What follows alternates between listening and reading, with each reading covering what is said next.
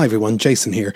On May the 14th, Stephen and myself will be appearing with the one and only Mark Lewison at the Pavilion Theatre in Dunleary, Dublin. We're going to be celebrating 60 years of A Hard Day's Night, and we would love you to join us. For tickets, go to paviliontheatre.ie or nothingisrealpod.com. Ryan Reynolds here from Mint Mobile. With the price of just about everything going up during inflation, we thought we'd bring our prices down. So to help us, we brought in a reverse auctioneer, which is apparently a thing. Mint Mobile Unlimited Premium Wireless. How to get 30, 30, bit to get 30, bit to get 20, 20, 20, bit to get 20, 20, bit to get 15, 15, 15, 15, just $15 a month? Sold! Give it a try at mintmobile.com/switch. $45 up front for 3 months plus taxes and fees. Promo rate for new customers for limited time. Unlimited more than 40 gigabytes per month. Slows full terms at mintmobile.com. Welcome to Nothing Is Real, a podcast about the Beatles. Everybody thinks they know the Beatles, but how much do we really know?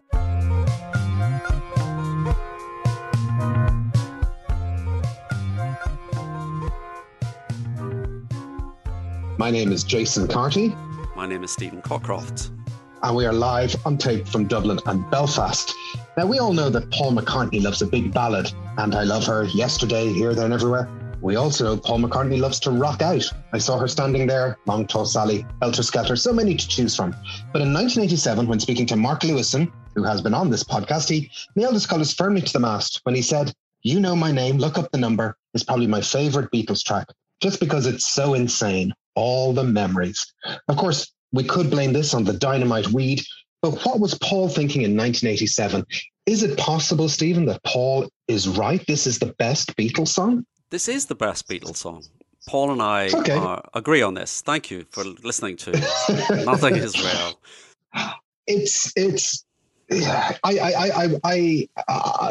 That Lewison book, and particularly that interview, was a gateway for me into the Beatles. And I read that interview and that book before I had 90% of the Beatles records. And when he said that about that song, I was like, I've never heard of that song. I don't know what that song is. I really need to find out what this sounds like. It was you. This was you I was thinking of when I read that. I thought, what did the young Jason Carty think when he thought, oh my God, this must be... So I went off and got it, and I've said before, I'm a child of the Beatles on CD, and Past Masters Volume 2 is an amazing record. It ends... The end of the Beatles' journey after all these fantastic, like Paperback Writer and Rain and B-Side Revolution and Hey Jude, and you get to the end, it's like, okay, here we go. And this song comes on, and you think, actually, he could be right, because it shows that they could just do whatever they wanted. And isn't that the whole point of the Beatles? You just do whatever you want. I think that's absolutely the point, that it's just a fun track. It encapsulates everything that's great about the Beatles. There's a kind of spontaneity, there's a humour, and they're not taking themselves seriously. And through one lens, it's almost kind of like the last thing they ever did. It's not quite, but it's the B-side of their last proper single, which comes out just before the Let It Be album. And, it's certainly the last exclusive non-album track that gets released in the Beatles' lifetime. And, it's just as unpredictable as anything. It is. I mean, it is. I can't remember when I first heard it. I mean, it must have been on as the B-side of the Let It Be single, but they were sort of re-released in sort of 78 on these the little box, and I was buying these singles individually at the time. And the back picture that they use for those late period Beatles is sort of very sour. The kind of four of them standing there. Paul is slightly off to one side in a waistcoat, and they're all kind of just scowling at the camera. And it bears no relation to the content of the song, and it bears no relation to Let It Be, which is Let It Be. And But yet, such is the magic of the band. It's 100% Beatles. Yeah. And it's suffused with that kind of, it's got a bit of kind of the Christmas records going on in it, which is fantastic. And it's also in that small pantheon of songs that has Paul singing a bit and John singing a bit, which is something else we've banged on about before. There's only a handful of them, like songs like All Together Now. They're quite unusual. And it is a Paul and John I think we have notions that it's just a Paul and John thing, but they're all on it. They're all on it. They're all on it. It's probably the song that took the longest from start to finish to get from kind of first recording session to committed to vinyl. They are all on this song. But like many things in the Beatles world, it contains multitudes. So the story of You Know My Name, Look Up the Number is quite a trek, as you say it, at a very long gestation period. Where does the song start?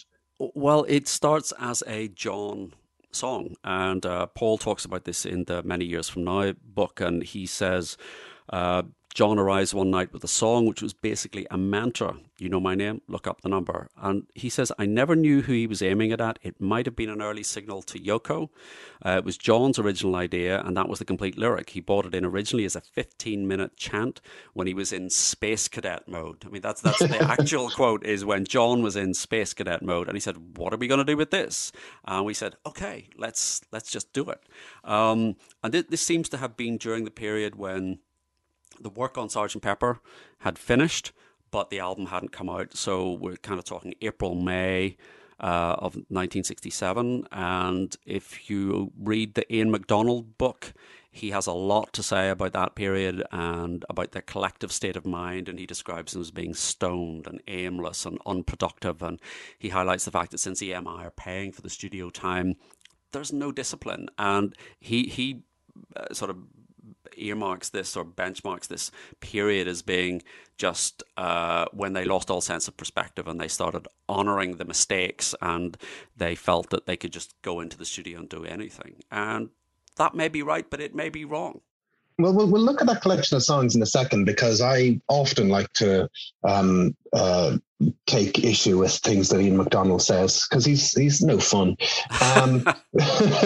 But he's, the song, Lennon apparently saw the phrase on the cover of the London 1967 telephone directory. So everybody's radar was on in 1967, and it said on the front of the book, you know the name, look up the number, like it was a logo.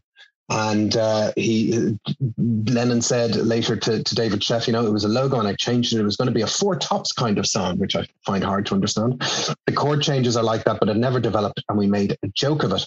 But as you say, it is in this period where every idea is worth, you know, is worth taking seriously and honoring.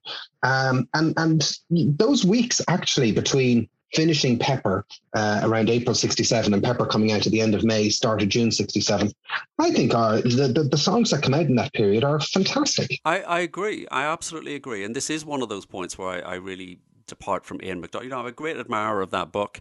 It's very opinionated. You know, you're very opinionated. I'm very opinionated. All three of us are never going to agree. But I think if you look back at that period and the songs, you sort of maybe half a dozen or so songs that come out, they're great. Yeah, I'm just looking at a list of them here. So we have Magical Mystery Tour is recorded at the end of April. Baby, You're a Rich Man on the 11th of May. All Together Now on the 12th of May. We'll come back to there's 3 sessions for You Know My Name in May and June. It's All Too Much is recorded on the 25th and 26th of May. And then just after Pepper's release, obviously, there's All You Need Is Love.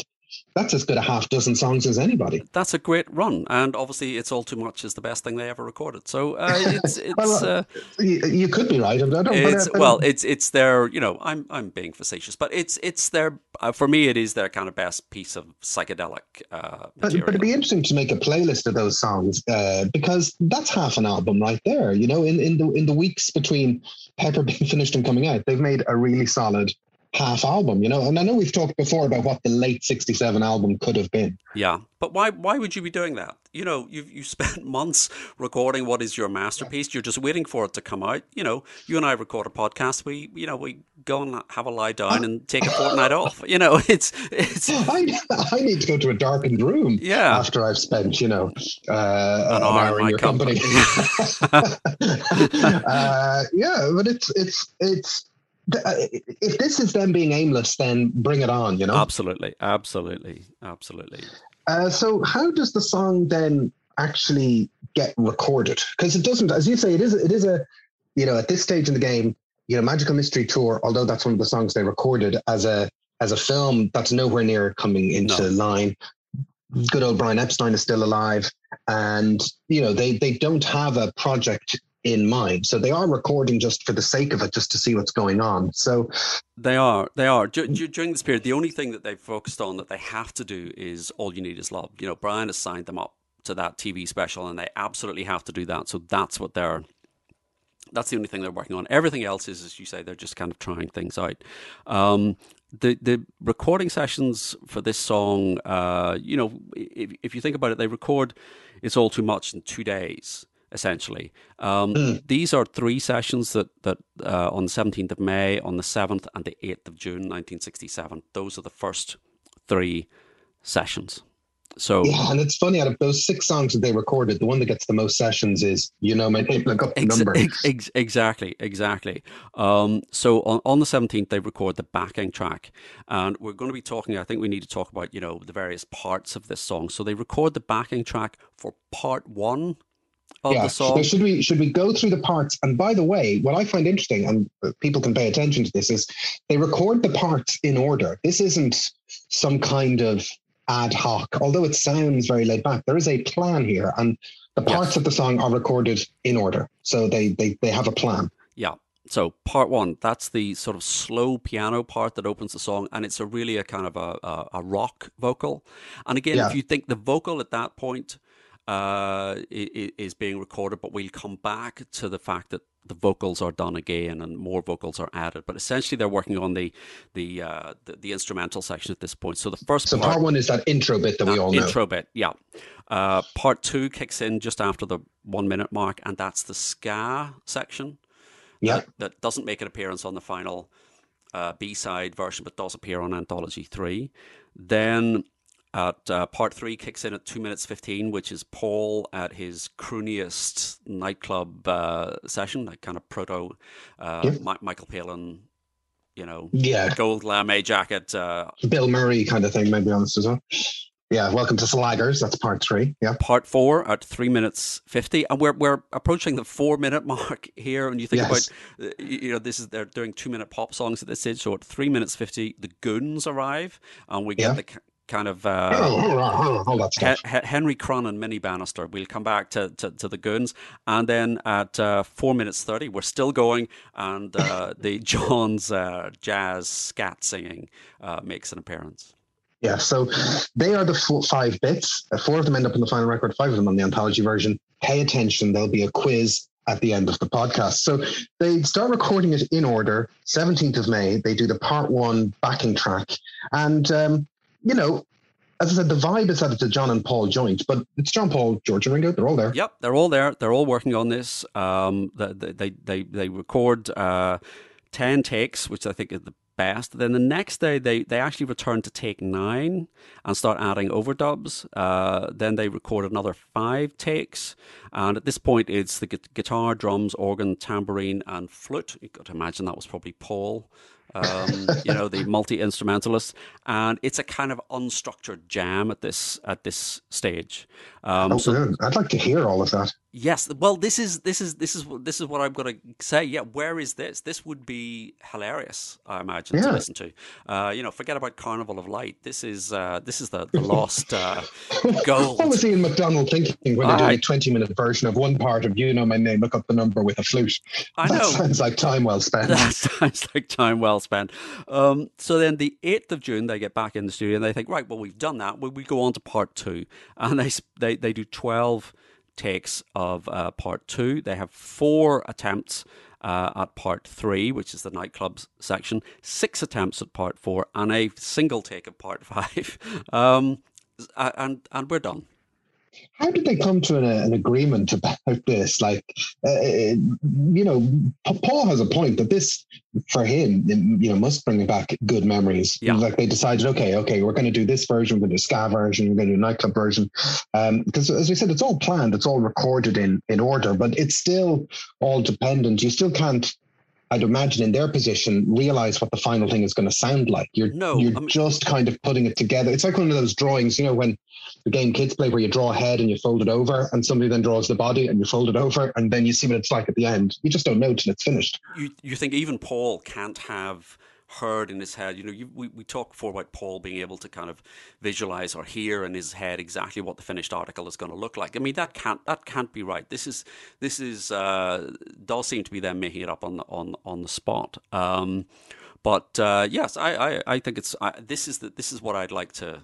These are the sessions I'd really like to hear. And I suppose in one sense, you're coming off the back of Sgt. Pepper. They put all of this work in. They know, you know, Paul has often alluded to the fact that they knew that Sgt. Pepper was going to blow everybody away. This is maybe them letting off steam. It's much more in the style of the Christmas records and that kind of loose feeling in the studio.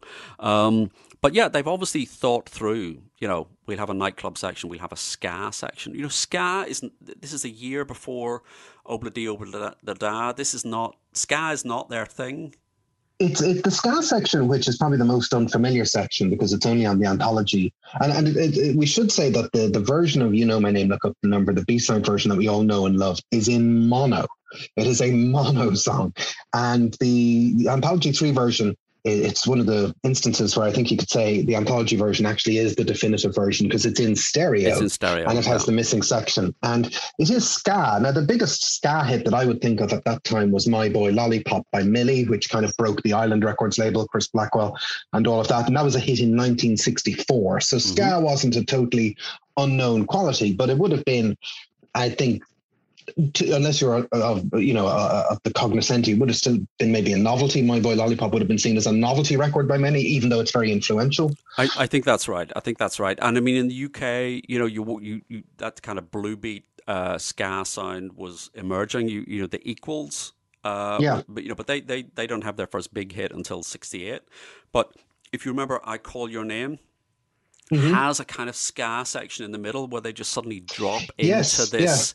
Kind of, I think, backbeat thing. Yeah, I think Ian MacDonald calls it a kind of bone crunching ska section. It's a very kind of clumsy attempt at ska, but clearly it was something that, you know, they were aware of at the time. And it does just sort of smack of them saying, you know, hey, we'll do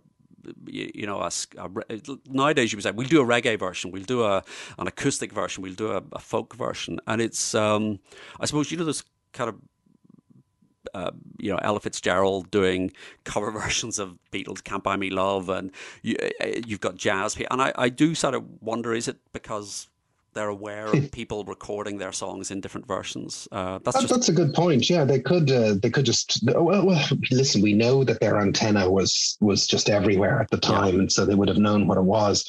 But it's still a very niche thing in 1967 to devote 20% of the song to, that they're going to do a ska version. Maybe that's why it was seen that people should edit it out. I don't know why it didn't make the final version, but it's very striking. And as I said, if you don't know the Anthology 3 version, folks, go off and dig it out.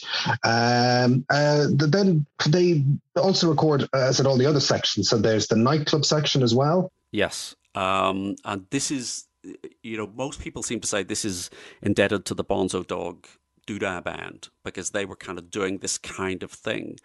But I'm not clear that would necessarily be the case. I'm not sure that the Bonzos were really doing this type of thing at that time and how aware the Beatles would have been. And if you notice that the nightclub that they reference is Schlagers. Welcome to Schlagers. Well, let's discuss this because you say it's Schlagers, which you believe is a German reference. Yep. A lot of lyric sites, and I've always heard it as Slaggers, because, you know, slagging would be slagging is an Irish and maybe also a Liverpudlian thing where you affectionately, say mean things to people you like. It's you know, it's like the things you say to me on this podcast. It's like when I make fun of you for living through the Industrial Revolution, but so I've always heard this Slaggers. Welcome to Slaggers, but it's Schlagers. Welcome to Schlagers. I don't know. Well, this is a German music type, isn't it? Yeah, I mean, Schlager music is a kind of kitschy, easy listening pop that was like big in Germany. But I know we kind of in the UK we kind of tend to sort of look down on European pop music, which is a terrible thing, and there's a lot of great music. But Schlager music is a kind of kitschy sound, big in the late 50s, early 60s, and you kind of think this is what would have been going on in Hamburg when they were there, and in the charts in Germany and on the radio, this kind of stuff. So Yeah, I remember being in a record shop in Germany trying to talk to the man behind the counter about the stuff. And I think I was pronouncing it wrong. I think I said Schlager or something, and he kept laughing at me because that means some kind of fight or something. And it all turned into a very strange event. He was slagging you, in other words. He was slagging me. And I still think it's slaggers. I don't like, well, slaggers, slag. Well, what do you think, folks, and all the rest of that? It does, I can see why people would make the Bonzo Dog connection because they were doing a version, particularly with Neil Innes on the piano, of that kind of, fake groovy nightclub style thing. But we're in June 67 here, and I'm not sure exactly. I know the Bonzos are breaking through and their antennae are open. I'm not sure exactly whether that would have been a real influence or not. I'm not sure. Well, this is true, but what we have to remember as well is that this is the musical section. What they're doing here is the music, and the vocals will be revisited in 69. That we'll come on to. Of course, yes. But it seems to me that the nightclub groove and the voice that they're using here are kind of inextricably linked. It's very difficult for me to sort of, if there was an instrumental version of My Name, Look Up the Number, would you be able to not hear the crooning and the nightclub sound? But anyway, the Bonzos, for people that don't know, they're a sort of an English comedy group, but with sort of ferociously talented musicians and people that could barely play their instruments, all in the same group. So they're formed in 1962 by Vivian Stanshall and Rodney Slater of Mr. Slater's Parrot, if you know that song. Hello. It was like having him in the room. And of course, Neil Innes joined in 1963, and they're kind of an art school Dadaist, it's hard to say those things in the 21st century without sounding incredibly self-conscious. And if you were to do that today, people would just mock you for even attempting it. But it was a kind of genuine thing in the 60s, and they took pride in the fact that they could barely play their instruments, and they were listening to old 78 records from the 20s and the 30s, and then trying to replicate those. Their first appearance was in February. Can I just to put pause on that for a sec? That might make them sound like great antiquarians, but they're listening to records from 30 or 40 years ago, and we're on a podcast talking about music that's nearly 60 years old. I just thought I'd point that out. That's true. The irony of the. Yeah, but continue. But we're not trying to recreate Beatles songs on ukuleles and trombones. Season 7 stuff. Season 7. So their first appearance is on a kids program, Blue Peter. Everyone knows Blue Peter. Performing "Won't You Come Home, Bill Bailey," which is a ridiculous song. But they get it off the back of that in April '66. They get a deal with Parlophone, so they're on the Beatles label. Their first single is a cover of a 1920 song called "My Brother Makes the Noises for the Talkies," which is hilariously funny, but not as funny as the B-side. Which is "I'm going to bring a watermelon to my girl tonight," which is one of my favorite songs. It is very, very funny. It did not sell well, it has to be said. The second single, "Alley Oop," which you will know these songs as soon as you hear them, and "Button Up Your Overcoat," which I think ended up in an ad for Building Society in the 80s or 90s. Don't know that. "Take Good Care of Yourself" with TSB. Was that the... Oh, yeah. Yeah, so yeah. It was kind of repurposed for that. That was in October 66. So there's certainly a connection with the label. And in late 1967, Paul... I think it was Mentadent P toothpaste. Sorry, you've triggered something in my brain. Anyway, is that right? Okay, toothpaste. Maybe it was different in Ireland, but "Take Good Care of Yourself" with TSB. "Take Good Care of Yourself" with Mentadent P. Is that the? I could be wrong. Am I wrong? Anyway, I'm sure YouTube will answer this question. Continue. You've set off a memory map in my head. Dear. We'll allow for pauses and interruptions as these memories bubble up. In late '67, Paul asked them to appear in Magical Mystery Tour. Yes, and they appear, and they're singing a song called "Death Cab for Cutie."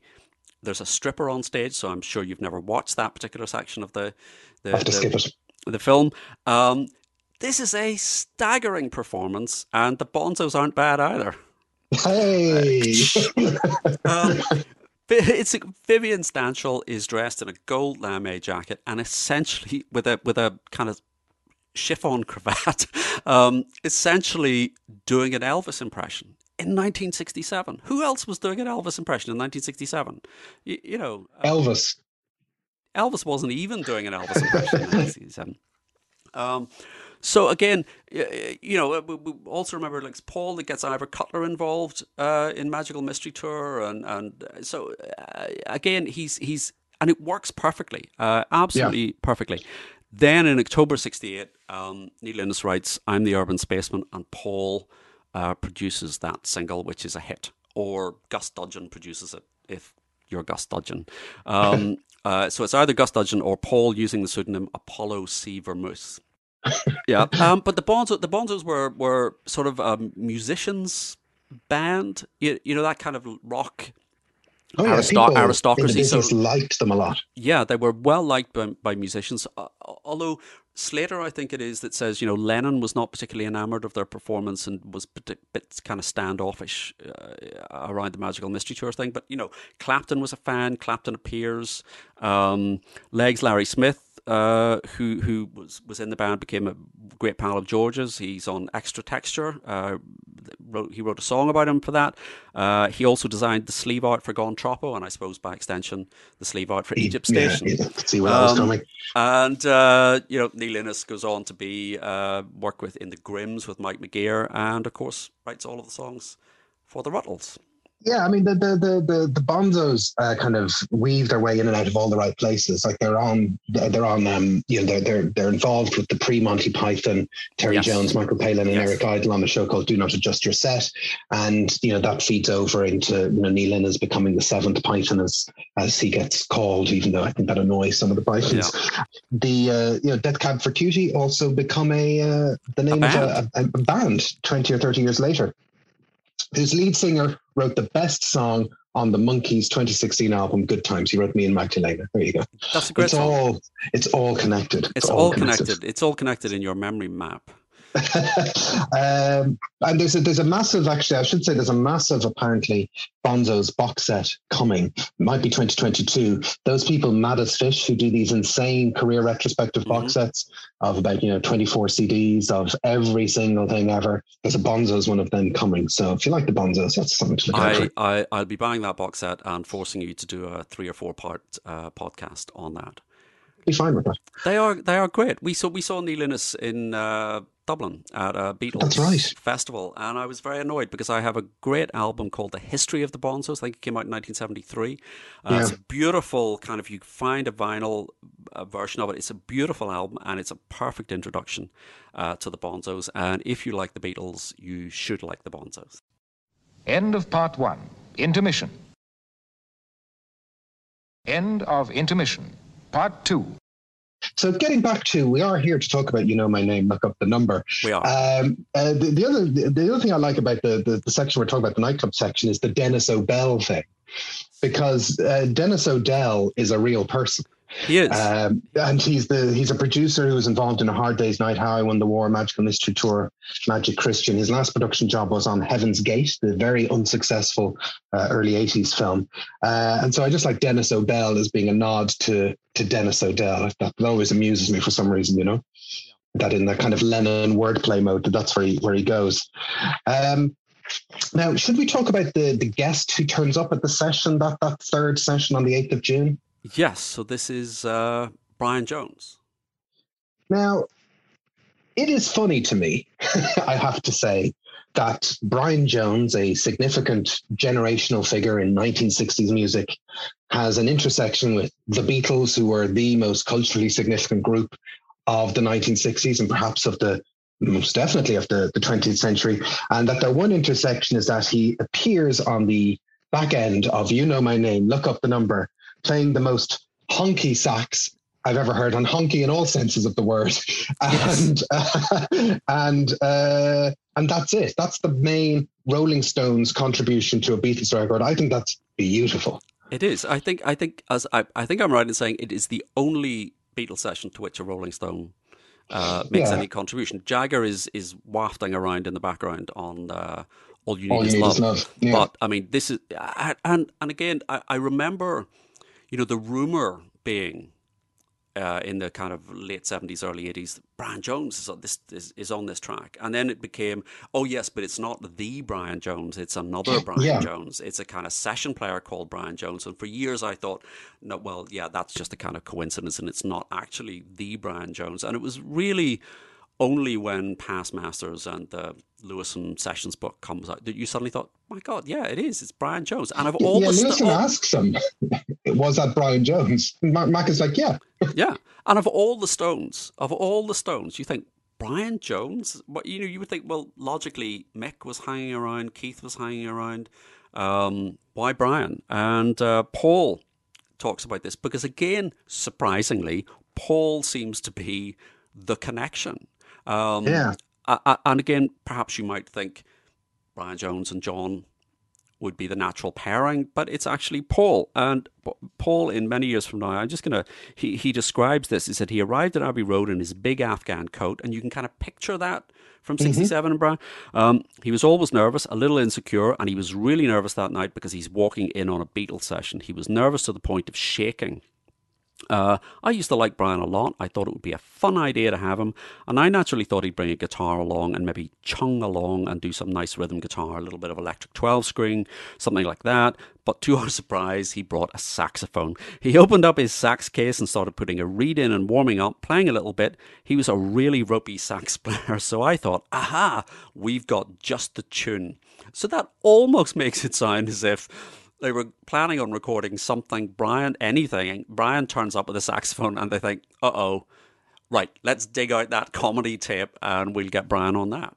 It is hugely amusing that, you find Brian Jones and he's like, you'll be delighted to know, lads, I brought my saxophone. Yeah, yeah. It'd be like, Eric Clapton, I brought my trombone, Yes, it's crazy. So, I mean, but Brian Jones in 1967 was in a very odd space. Brian Jones, I feel he's like, we'll talk about where he was at that point in time, but he kind of, I feel he's become forgotten. Yeah. Is that because definitely, not just when I know him leaving the Stones and his death happened very close sequentially in 69. But, Rolling Stones 2021 is basically a post-Brian Jones Stones.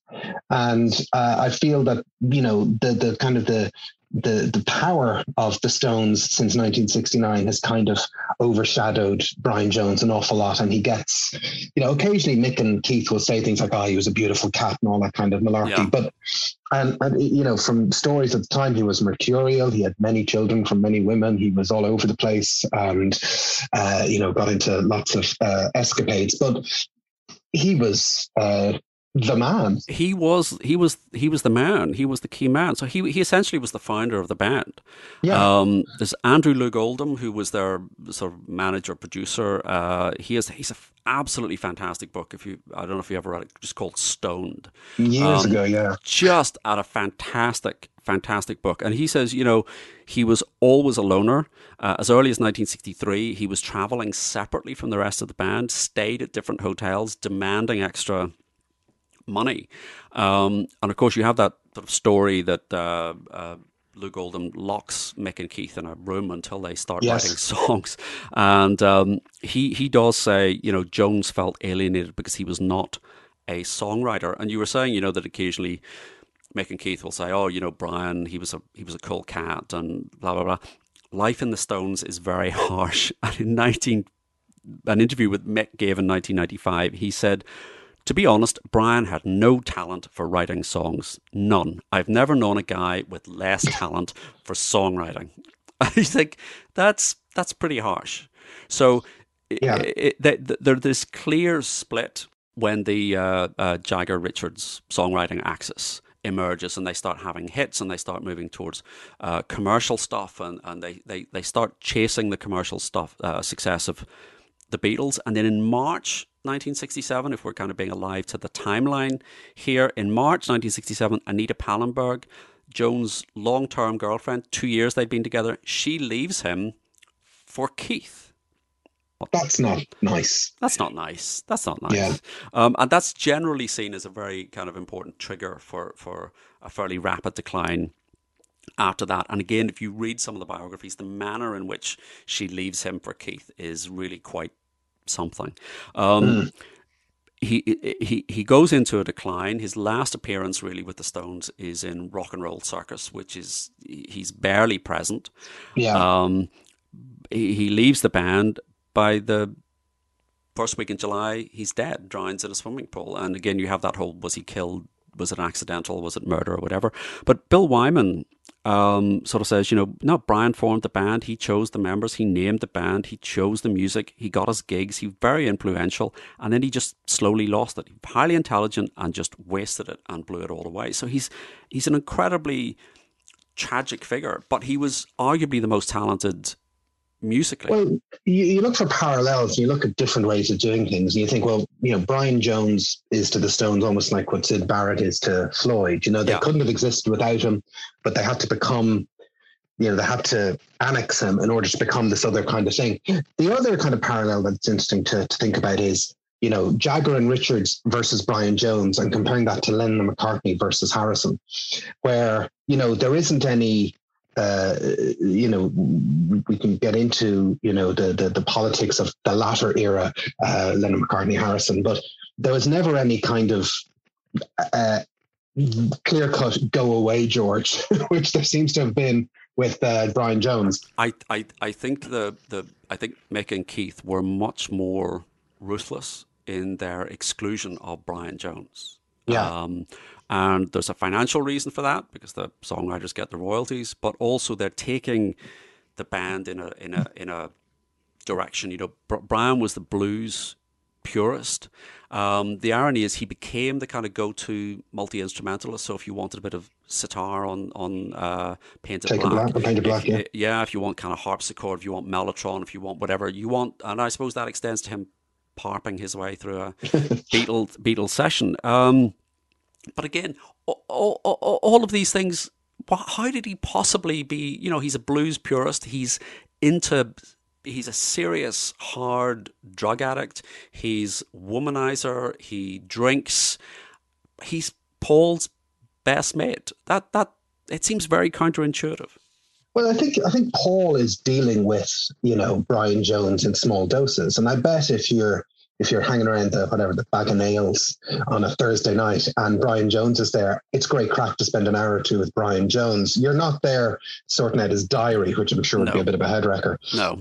So I can see why Paul, who at this time is full on Man About London Town, 11 years before London Town, the album, is kind of, saying, yeah, Brian Jones, he's on the scene and I enjoy spending time with him, end of, Yeah, I mean, he says in many years from now, Brian always had a pleasant word. That's not the report you get from anybody else. We got on like a house on fire. He had a good old sense of humour. I remember laughing and giggling a lot with him. I imagine dynamite weed was involved. I think a lot of people used to get a bit annoyed with him but he was smashing.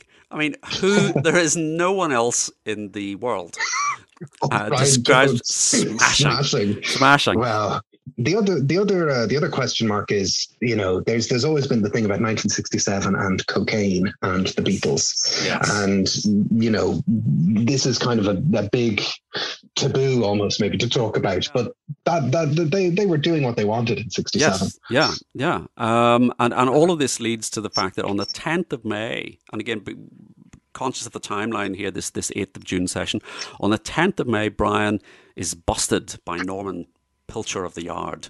Boo, for a hash. Crooked cop. Can we say that?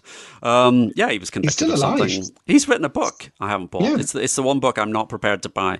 Busted for hash. He admits all his crimes. Yeah. So busted for hash and cocaine. But this was on the same day that Mick and Keith were in court, opting for a jury trial arising out of the Redlands bust, which was a kind of, there was heroin involved there. So that was a much more serious situation for them. But Brian's lawyers essentially tell him, you've got to stay away from Mick and Keith, because everyone was certain They were going to get convicted. They were going to go to prison. Brian's lawyers are trying to put some distance between their client and Mick and Keith. And so Brian becomes this sort of more isolated figure in the Stones. Yeah. Hey, I'm Ryan Reynolds. Recently, I asked Mint Mobile's legal team if big wireless companies are allowed to raise prices due to inflation. They said yes. And then when I asked if raising prices technically violates those onerous 2-year contracts, they said, "What the f*** are you talking about, you insane Hollywood ass?" So to recap, we're cutting the price of Mint Unlimited from $30 a month to just $15 a month. Give it a try at mintmobile.com/switch. $45 up front for 3 months plus taxes and fees. Promo rate for new customers for limited time. Unlimited more than 40 gigabytes per month. Slows full terms at mintmobile.com. Hey, it's Danny Pellegrino from Everything Iconic. Ready to upgrade your style game without blowing your budget? Check out Quince. They've got all the good stuff, shirts and polos, activewear, and fine leather goods, all at 50 to 80% less than other high-end brands. And the best part? They're all about safe, ethical, and responsible manufacturing. Get that luxury vibe without the luxury price tag. Hit up quince.com/upgrade for free shipping and 365-day returns on your next order. That's quince.com/upgrade.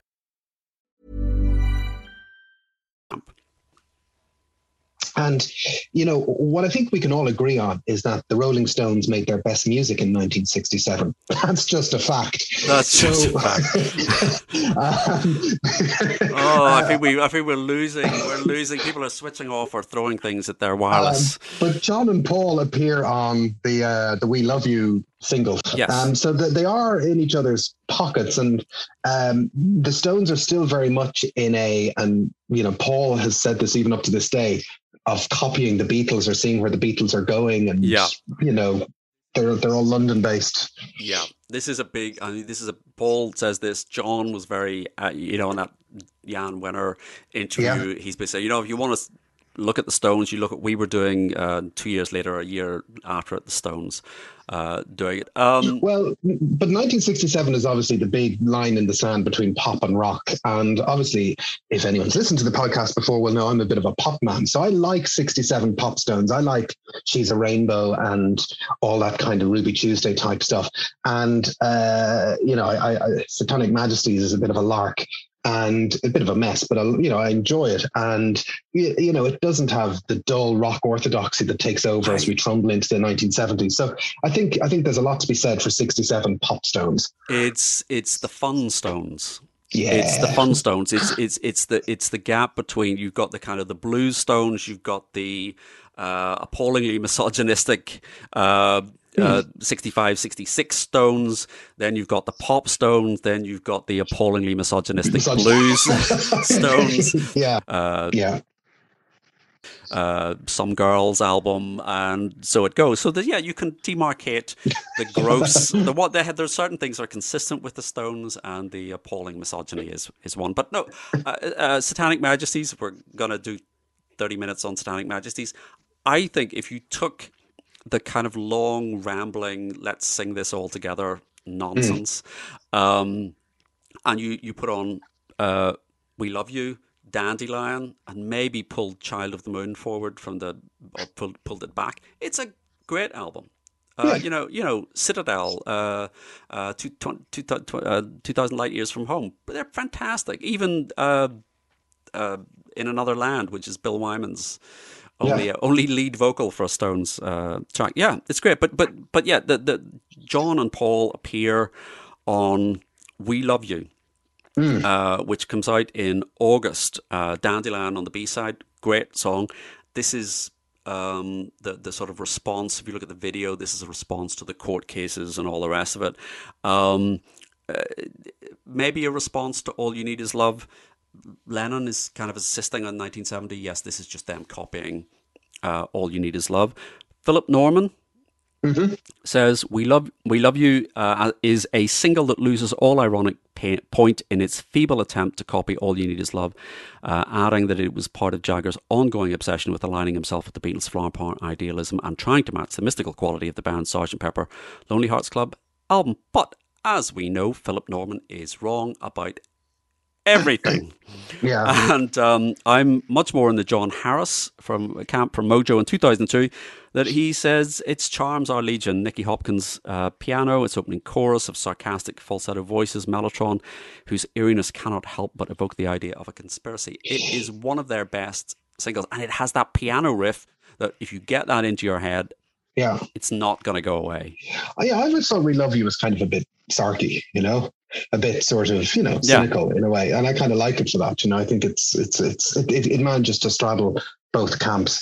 But yeah, as you say, Paul reaches out to Brian, we think, in the context of all these court cases and Jagger and Richards going off to jail and him being busted and all the rest, to say, hey, come along to a session sometime. We'll cut you some slack. We'll have some fun. Exactly. So he says, basically, he rings him up. And says, it's a kind of to console him after the bust, and this leads to the invitation to come along to a session. And I mean, that's quite a thing. This is before Clapton comes in, before Billy Preston is there. They're kind of reaching out. All You Need Is Love is a different thing. It's kind of like a party, and it's just people in the background. But yeah, this is quite a thing. Yeah, and as you say, it's 18 months before, or a year before Clapton on While My Guitar Gently Weeps. So it's kind of the first instance of a peer being brought in to say, hey, just come along, jam, and all the rest. So there is one other influence, though, on this song that we need to talk about. And I'm mindful of time, but obviously section 4 is the Goon Show section. Yes, and I can do two. I could do. I'm going to do 2 or 3 hours on the Goons. Okay, so you must be a Goons fan. You're far too young to be a Goons fan. Here's what I'll say about the Goons. Totally respect them. Totally acknowledge their influence. I was brought as a very young kid in the early 80s to see Spike Milligan in Dublin's Gaiety Theatre. Wow, I've never seen. Do a one-man show. And, my parents didn't bring me to a lot of crazy things. And that was a crazy thing they brought me to. And, my main memory of it was that he did a routine or a bit where he just sat on a chair for what seemed like an eternity and just repeated the phrase, I think, oh, dearie me, just over and over again, and thinking that this was quite strange. And so I totally dig the Goons. I guess I don't listen to a lot of the Goons. About 10 or 15 years ago, when we were downloading all our stuff illegally, I downloaded every Goons show and listened to a few of them. And I was like, okay, I get it, but I'm not living in the 1950s, trying to recover from the war, eating a sandwich covered in lard or whatever it is people did back then. And, so the context of it was lost on me. But I think what they did was amazing and revolutionary. Is that fair enough? That's fair enough. But could I just say, I think we're kind of probably not far away from eating sandwiches covered from lard and recovering from a war of some description. So I think I think we should reach back. Do you still have those Goons recordings? I do, yeah. I have them sitting on a hard drive here. Can you just because I was bemoaning the fact last night I was trying to find online, and there's like 1 or 2 episodes available on Spotify for some reason, but they're not. I couldn't find them. I was a huge Goons fan in the early 80s, before political correctness had really kicked in, because what I would say is they are really of their time, and in terms particularly of kind of, and this is a charge level that Spike Milligan and Peter Sellers, particularly in terms of kind of the racist aspect, I don't think you could describe them as being racist in the sense that we use that today. But there is definitely a racist where there's that sort of British mocking of the Indian subcontinent, of the Chinese. Yes, they have a very strong, obviously the core of the Goons were Peter Sellers, Harry Seacombe, and Spike Milligan, and plus or minus Michael Bentine in the early days. Yeah. But their comedy was informed by their involvement in World War II. Milligan in particular had what we might call today some kind of post-traumatic stress related to being involved in World War II, and his mental health, we could say, informed his comedy throughout all his life. But they, apart from being informed by World War II, they had a very unusual or specific view of what you might say called the British Empire as was, and using that, it wouldn't stand up today, but some of it might have been more to do with mocking the empire as a whole as opposed to people particularly. Maybe. No, I think that's right. I think so. Just for people that aren't familiar, this was a radio show that runs from 1951 to 1960. And as you said, it's essentially a trio. Spike Milligan is largely responsible for the scripts. Eric Sykes, a sort of English comedian, is involved as well. And the script side, they were hugely popular after the war. And I think you're right. They're mocking the empire. They're mocking the people who are in charge of the country. But they're also they're mocking everybody. They were hugely influential. Every teenager in the 50s was just obsessed with the Goons, except my dad, who no time for them whatsoever. My mother is a huge Goons fan. It's all non-stop puns, non sequiturs, absurdities. It's sneaking stuff past the censor. I first heard the Hugh Jampton joke that we mentioned. That to get these past. Supposedly, on the 9th of October 1956, John Lennon bought two 78 RPM singles, his 16th birthday, Hound Dog by Elvis Presley, and the Ying Tong Song by the Goons, which is written by Spike Milligan. I can find no corroboration for that whatsoever, but it's on the internet, so it must be true. Well, it would certainly, those two songs would essentially be the alpha and omega of John Lennon, to be honest. So it sounds kind of perfect. Yeah. And, you got that piece that he wrote for Merseybeat in 1961 about the man on the flaming pie and arriving. That's a Goon style riff. And the Christmas records are all Goony as well. Particularly that pantomime, 1967. Yeah. That little kind of play that they do, about matches and all of that is just the Goons. It prefigures Python. Milligan's wordplay is all over the Lennon books. And they all, George becomes a huge Python fan. Paul acknowledges the influence of the Goons. Fun fact, the Nurk twins. Oh, yeah. The Nurk twins actually comes from a character on a Goon show.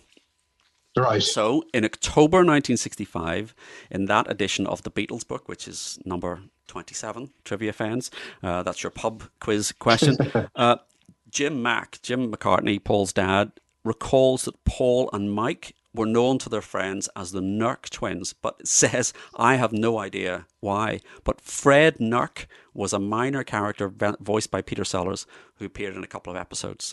Notably, and you probably have this, The Affair of the Lone Banana, probably your favourite episode. I'd have to say so, yes, absolutely. Does somebody fall in the water? Is that the joke? I don't know. Everybody falls in the water. But also two of the main external influences on the Beatles in the 60s come from the Gooniverse, so to speak. Good. Which are, what you did there. See what I did there? Dick Lester and George Martin. Yes. So the involvement with George Martin. George, we know that Parlophone was originally a sort of a comedy label, and those Bernard Cribbins records and things like that. But he had also produced individual recordings by members of the Goons. Now, not the Goons themselves, but he had done recordings with Spike Milligan and notably Peter Sellers. And the Beatles were aware of this. They would have seen his name as the producer.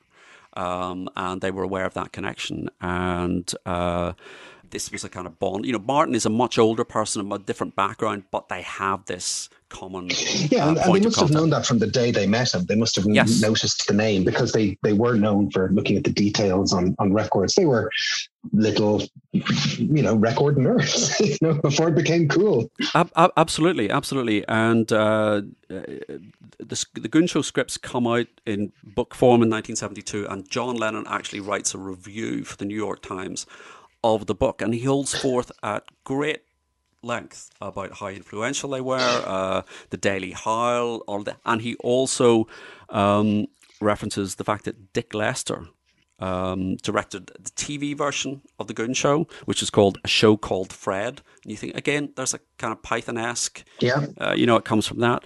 And also directed the Running, Jumping, Standing Still film, which involved Spike Milligan and Peter Sellers, which appears on some of the Hard Day's Night DVDs. The 1972 piece, we'll put a link to it. But John writes a full-on column review of the Goon Show scripts, and he says, it influenced his newspaper, the Daily Howl, how it affected his writing. obviously, as the Beatles become megastars themselves, the Goons come into their universe. So Peter Sellers becomes a pal of Ringo's. He does his version of A Hard Day's Night as Richard III, which becomes a novelty hit. He appears on the associated TV special, The Songs of Lennon McCartney. He does the Magic Christian with Ringo later on. And then Spike Milligan is the man who creates the World Wildlife Fund record, which gave us the original Across the Universe. So, it's all connected. It's all connected. And you told me an interesting fact, which was that they invented the word lurgy. Yes. I mean, certainly everybody in the UK, Ireland, he's down with the lurgy or he's got the lurgy. That was a completely made-up word that Spike Milligan came up with to mean sick. Yeah. It's apparently what's known, I was looking this up on Wikipedia, as a nonce word. A nonce word is a word that is created, that is created for a specific purpose. So that's what lurgy is. There you go. Lurgy. So yeah, I did not know lurgy came from the Goons. I just thought it was just one of those words. But if I can say, when we started this podcast about 7 hours ago, we were talking about You Know My Name, look up the number. I can't remember. So far they've recorded 5 sessions, not many vocals. 5 sections across 3 sessions, not really done any vocals. And so back in 1967, it just goes onto a shelf. Yes. So you think, well, what happened next? They've got this track. John's got this mantra idea. Nothing. They just shelve it. It's ignored for Magical Mystery Tour. It's ignored for Yellow Submarine. You think it would be a sure thing for either of those projects? Yeah, well, they don't return to it until the 30th of April, 1969. And it could have been, because All Together Now is one of the songs from that session, and It's All Too Much is one of the songs from that section, in that Pepper gap that do get appropriated for Yellow Submarine. Maybe, they would have, it would have popped onto their radar when they were looking at those songs, and, they remembered it was knocking around. But yeah, it doesn't actually get touched again until the 30th of April, 1969, which is John and Paul without George and Ringo are involved in a session. And again, we've done 2 episodes on the Ballad of John and Yoko and an episode on Old Brown Shoe and all the rest. April 1969, it's an odd thing for them to be doing on the 30th of April, 1969.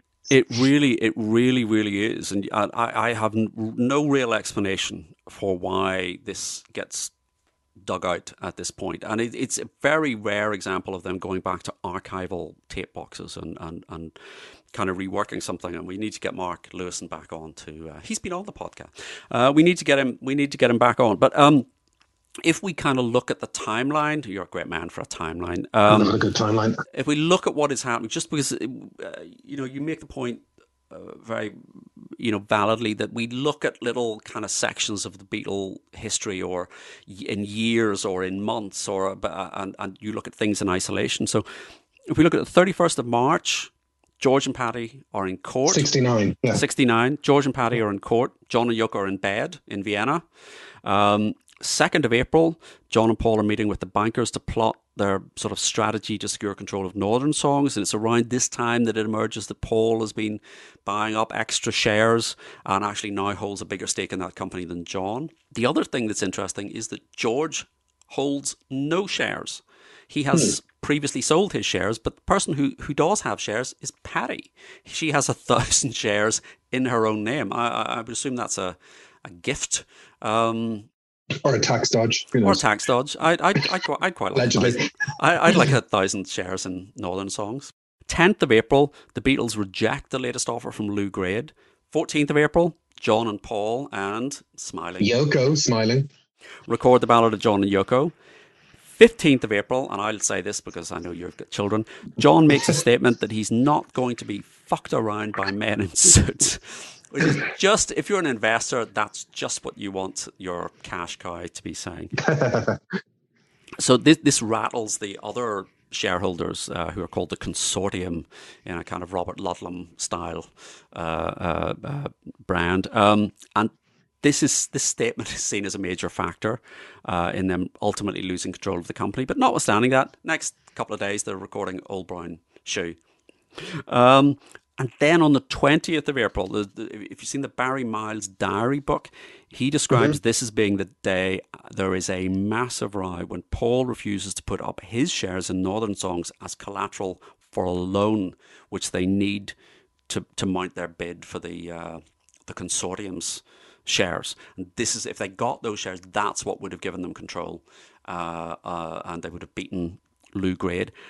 And Alan Klein pitches in by putting up his £650,000 shareholding in MGM as collateral. And you've got to ask yourself, what was Paul thinking? Why would he not put up the shares in Northern Songs to fund that loan? You know. Yeah, it's. I would have to think it's just naivety. He just doesn't understand how these things work. Yeah.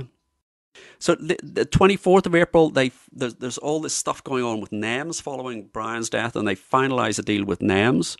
And that day they make their £2.1 million offer to the consortium. 26th of April, Jane Asher's father passes away. Yeah. Sure. 29th of April, Paul overdubs his vocals on "Oh Darling." So again, just where this is in the Abbey Road recording sessions. 30th of April, they put an ad in the papers saying, if the consortium sell their shares to us, we will extend our contract with Northern Songs. And they overdub guitar solo on "Let It Be," and John and Paul and Mal work on "You Know My Name." Look up the number. That is a crazy way to end an intense month. Their days were like weeks, their weeks were like months, their months were like years. Yeah. It's come out that Paul owns more shares. He will not assist them raising a loan. Klein steps in, so it's an open goal for Klein to kind of say, "Look at me, I'm the good guy here. I'm prepared to put up my shares." They're falling apart in a business context. There's been this brief kind of rapprochement for Ballad of John and Yoko, but then they're back at it again, and it's all about the business. And then they say, "You know what? Do you remember that thing we did with Brian Jones a lot of years back? Why don't we just get that? And hey, Mal, come and we'll put some vocals on this." It's nuts. And aside from mixing, this is the last session for "You Know My Name, Look Up the Number," where they're doing all these vocals together. And Mal's job is that he has to dig gravel with a shovel. With a shovel, and kind of in a rhythmic fashion. He's kind of turning it over. And you think, well, do EMI just have this stuff lying around? You know, did they just kind of say, "Oh yeah, that's in the cupboard in Studio 2. Go and get the gravel." Over there beside an anvil that we have for no reason whatsoever, which you won't be playing later in the year. Yeah. That's kind of what they're talking about. So is John and Paul basically doing silly voices and Mal turning gravel over in a tray with a shovel. And we have Nick Webb, who's the second engineer. He says, John and Paul weren't always getting along that well at the time, but for this song, they went out onto the studio floor and sang together around one microphone. Even at this time, I was thinking, what are they doing with this track, recording these funny bits onto this quaint song? But it was a fun track to do. And you think, is it just some kind of displacement activity?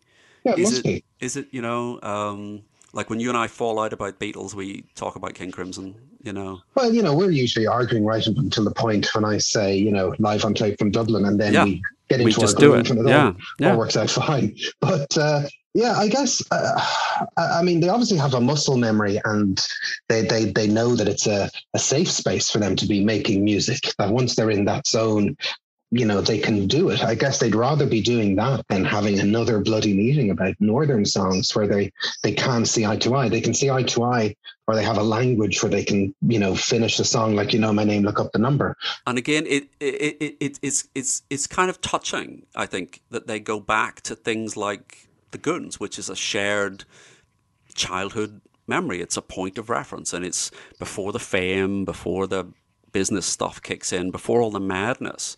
They were just teenagers listening to the Goons. And so now they're kind of standing in a studio reliving kind of childish. Well, it's something we mentioned in the Ballad of John and Yoko episode, which is why we wanted to talk about the Ballad of John and Yoko, which is this kind of alternate view of what happened in 69, which is sometimes seen as, they all arrived in January, got back, and then they made this big, Abbey Road album, and there wasn't anything that happened in between. But this is one of the things that happens in between, that the two of them spend an evening goofing off, recording vocals for this song. So it's the backing track is 67, the vocals are all 69, the day after Paul's recording Oh Darling.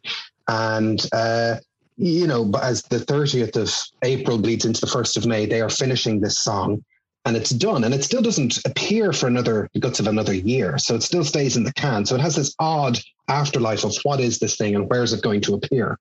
That's it. I mean, it's definitely not appearing on Abbey Road. No. I mean, can you imagine that appearing on Abbey Road? Where would it sit? Well, we could get rid of Maxwell Silverhammer. You could get rid of Maxwell Silverhammer. It's better than Maxwell Silverhammer, but could you weave it into the medley? You wouldn't want to do that. You wouldn't want to do that. So then, yes, it just goes back in the box. Except you mentioned before about Dennis O'Dell, who was the sort of involved in the film, and he gets a mention or name checked on the record, and he's one of Apple's founding directors, and of course, like anybody that was involved in Apple, he's got a book called At the Apple's Core, and he tells this great story. So he says that he was involved in the production side of the Magic Christian. There's a party being held in connection with the film. It's Dennis O'Dell's birthday, and this is on the 2nd of May. So this is 3 days after they finished, and he said Ringo plays him the song at this party. And Dennis O'Dell thought no more about this. He thought this was a very nice thing that they had done for his birthday. He assumed they had it's your birthday. Ringo has obviously heard it. Dennis O'Dell takes it along, plays it, thinks no more about it. In March 1970, he's at home, Dennis is at home, gets a phone call, and a voice says, "We know your name, and we've got your number," and puts the phone down. And it completely, as it would, completely freaks him out. This happens several times over the next 3 or 4 days, completely freaks him out. His wife gets some of these calls as well. And he says it was only when one of the callers introduced himself as, and I'm going to quote this, the candle-making leader of a commune in Philadelphia. I get calls from people like that all the time, who explained that he had heard his name on the song, had somehow got hold of a London phone book. There are only 2 O'Dells listed in the London phone book at that time, and he was just phoning because it was taking it as an instruction. And you think, given the terrible things that happened with the White Album and people listening to that, and that you can understand being completely freaked out if somebody is thinking, we know your name and we've got your number. Well, it was a different time. Yeah, that was weird. Is there any chance then that the Beatles, like John and Paul, might have done that recording on the 30th of April as a gag for Dennis O'Dell? Maybe. Like they'll go, we'll rustle this up and we can play it for fun, maybe? But it seems the O'Dell part is buried in the middle of the song. It's not a big... Yeah, it's a very part. It's like a passing reference. It seems more likely that perhaps they know it's his birthday and they throw it in, and then Ringo kind of thinks, I'll play it. But it's that idea that Dennis O'Dell thinks they have recorded this entire 6 minute, because presumably it's the full just for his birthday, where he's got one mention in the middle of the song. He's in the party. They're going, "Is it over? Oh, it's not over. Okay, is it over now? Oh no, it's not over. Fine." By the way. Apologies if this is a very stupid question. I'm used to it. Dennis O'Dell in any way related to Chris O'Dell? I do not think so. I couldn't find any connection, but it just seems odd that there's 2 prominent O'Dells in the Beatle universe. Yes. I mean, I don't even know that she would be the other O'Dell in the London phone book, because she was, she's American. She's come over. She's working at Apple. We should definitely get Chris O'Dell on. Again, her book. Just that one question. I just asked. Well, yeah. Thank you for coming on the podcast. We just want to ask you: are you related to Dennis O'Dell? No, thank you. And good night. Available in all usual places. Yeah. So after O'Dell's birthday party, it seems just go back in the box, put the tape back on the shelf. So it almost came out as, My Name, Look Up the Number, almost came out not as a Beatles song. It was scheduled to be released as the A-side of a Plastic Ono Band single, backed with What's the New Mary Jane. How great a pairing is that? Well, they certainly feel like two sides of a certain coin, you know, that they're kind of... it's a kind of goon. What's the New Mary Jane? It's a kind of good goon thing, but in a bad way. I hate that song. It feels as What's the New Mary Jane feels like You Know My Name, Look Up the Number without Paul. That's what it would sound like. Yes, I think that. Yes, without the fun, without the humor. Yeah, without Paul saying, "Okay, we're going to knock this into a bit of shape." What's New Mary Jane is kind of the amorphous, Paul-less version. I always assumed that was a song that they just made up in the studio, yeah, but it's on the Isha demos. Yeah, in the same way. It's a terrible thing. What was he thinking? Well, I think again, it's this thing where they would default into we can make anything a song. You know, there's a bit of that, I suppose. But yes, John edits the song. He cuts it from 6 minutes 8 seconds to 4 minutes 19. So that's when the ska section goes missing. That's when the ska section goes missing. They get it ready. Apple actually have it's given a catalog number. Apple's 1002. It's given an indicative release date of 5th of December 1969, and they put out a press release saying it will be John and Yoko singing and backed by, quote, many of the greatest show business names of today. And given that she's not on, Yoko is not on, you look up my name, that's a bit of a thing. But then it was cancelled. And you've got to kind of assume that Paul got wind of this and said, it's not happening. Well, it's a Beatles song. Like it's plain and simple. And that has value and worth. I mean, like imagine the history now where we're trying to argue in a podcast that whether those two tracks are Beatles songs or not because they came out as a Plastic Ono Band single. It'd be a very confusing thing. It would. I mean, imagine trying to argue whether or not Goodbye and Come and Get It are Beatles song. It's canon. As you said elsewhere, there's nothing I can do about it. There's nothing you can do about it. That's just it. But interestingly, the catalog number is actually in the run-out groove of the B-side single of the Let It Be. They had a pressing made. Yeah, they had a kind of pressing. They had a stamper. That's the word. They had a stamper done with the catalog number, so if you have an original 1970 Let It Be single, if you look at the B-side, the 1002 is stamped on the runoff grip and then it's scratched out.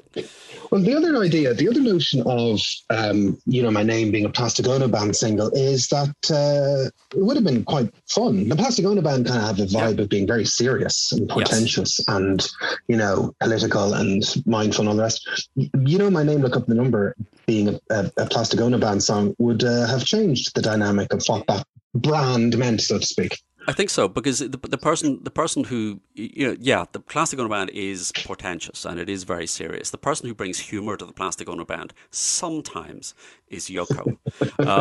Sometimes she can be as pretentious or pretentious as John, but I think the humor in the Plastic Ono Band, particularly now, Yoko is just a genuinely funny person, and I kind of think, well, maybe they could have re-recorded it and got her to sing it, or maybe not. So, but I guess that means that when we get to March 1970 and Let It Be is coming out as a single ahead of the Let It Be album, which has obviously had this tumultuous build, they're looking around for a bit of value for the B-side. They could have stuck on another album track on the B-side. So somebody somewhere along the line says, this track is ready to go. It's cooked. It's part of that. We've talked about that late 69 Schrodinger's Beatles thing again, that obviously there was Beatles business there that stepped in to say, this Plastic Ono Band single isn't coming out. And, Paul might have been up in Scotland saying that or whatever, we don't know. But there was still a Beatles business happening and decisions being made in the realm of the Beatles. And so this song, as you say, it's the stamper that's been made from December. It's just matched with a stamper for Let It Be. And they're like, this will be our B-side. And it's the last original non-album track that the Beatles put out in their lifetime. Yes, absolutely. And again, if you get an original, they mistitle it on the label. Mm-hmm. So it's My Name, Look Up My Number is on the label, but of course it's the number. Look up the number. So yeah, and it doesn't actually appear on an album until 1978 when it comes out on the Rarities. Yeah, and it's and as well as being their last original B-side, it's their last official song. It's the song that makes it to an album last. Am I saying that right? That's right. And then, as you say, it pops up on Past Masters Volume 2. And it's, I hadn't, right back to what you were talking about at the beginning about, it's a perfect end to that. It really is. It really is a perfect end to it. Yeah. Yeah, it's a perfect end to Past Masters Volume 2 because, it just carries you away on a boat and you just don't know what it's doing after all this kind of very serious kind of important, for want of a better word, music. Yeah, it's a great way to kind of pop the bubble. Yeah, and again, what they're doing is they're just referencing back the stuff they were doing, listening to as teenagers. So it's almost like circling all the way back around to "Love Me Do." This is their teenage years are being presented to you at the very end of their career. Yeah, and it's a record that's still full of great little moments. I love that really high bass note at the start where you don't really know what it is, the do do do do, and then you realize it's the bass. The fact that it's one of those records now. Paul has become well known for his multi-part epics, but you kind of close your eyes and listen to it, and you can hear all the bits, and they just make sense in their own way. Even with the ska bit in as well, I think the ska version is great, and.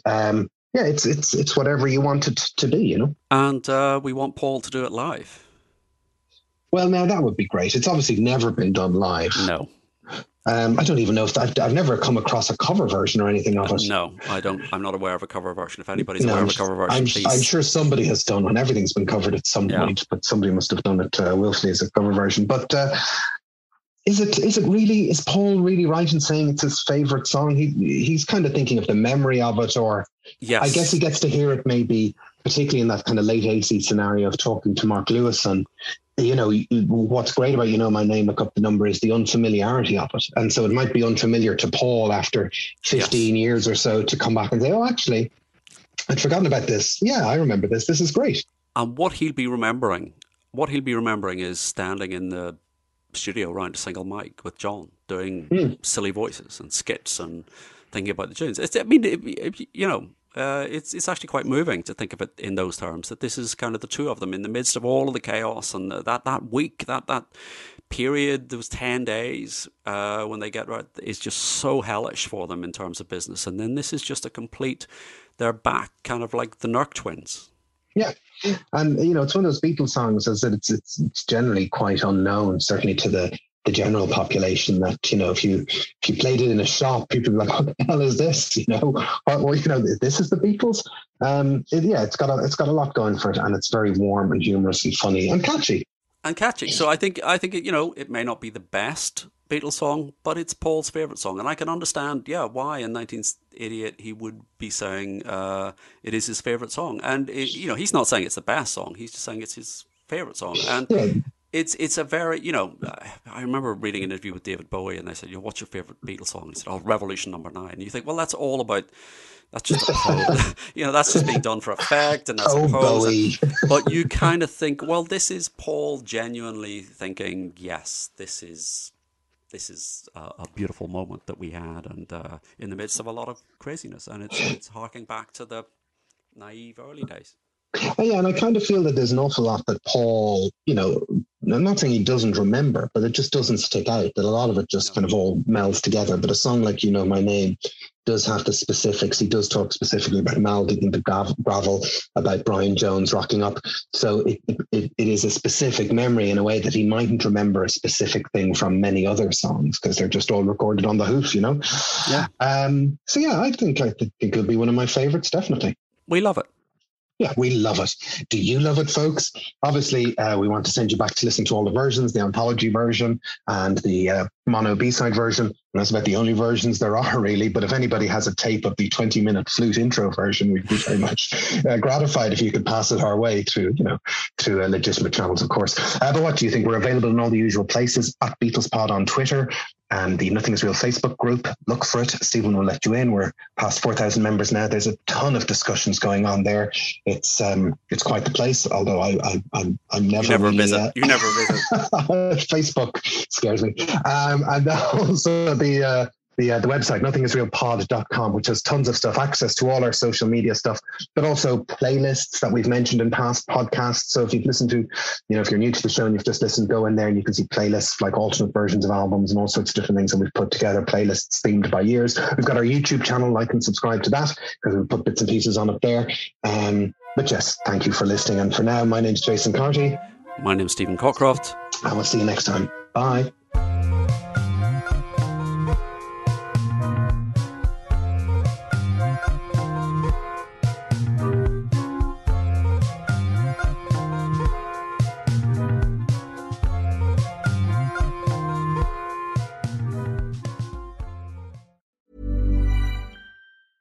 Imagine the softest sheets you've ever felt. Now imagine them getting even softer over time. That's what you'll feel with Boll & Branch's organic cotton sheets. In a recent customer survey, 96% replied that Boll & Branch sheets get softer with every wash. Start getting your best night's sleep in these sheets that get softer and softer for years to come. Try their sheets with a 30-night guarantee. Plus, get 15% off your first order at bollandbranch.com. Code BUTTERY. Exclusions apply. See site for details. Thanks for listening to Nothing Is Real. We hope you enjoyed today's episode, and if you did, why not become a member? You'll get access to ad-free content, bonus episodes, and so much more. Follow the link in the show notes, sign up on Acast Plus, or visit our website, nothingisrealpod.com.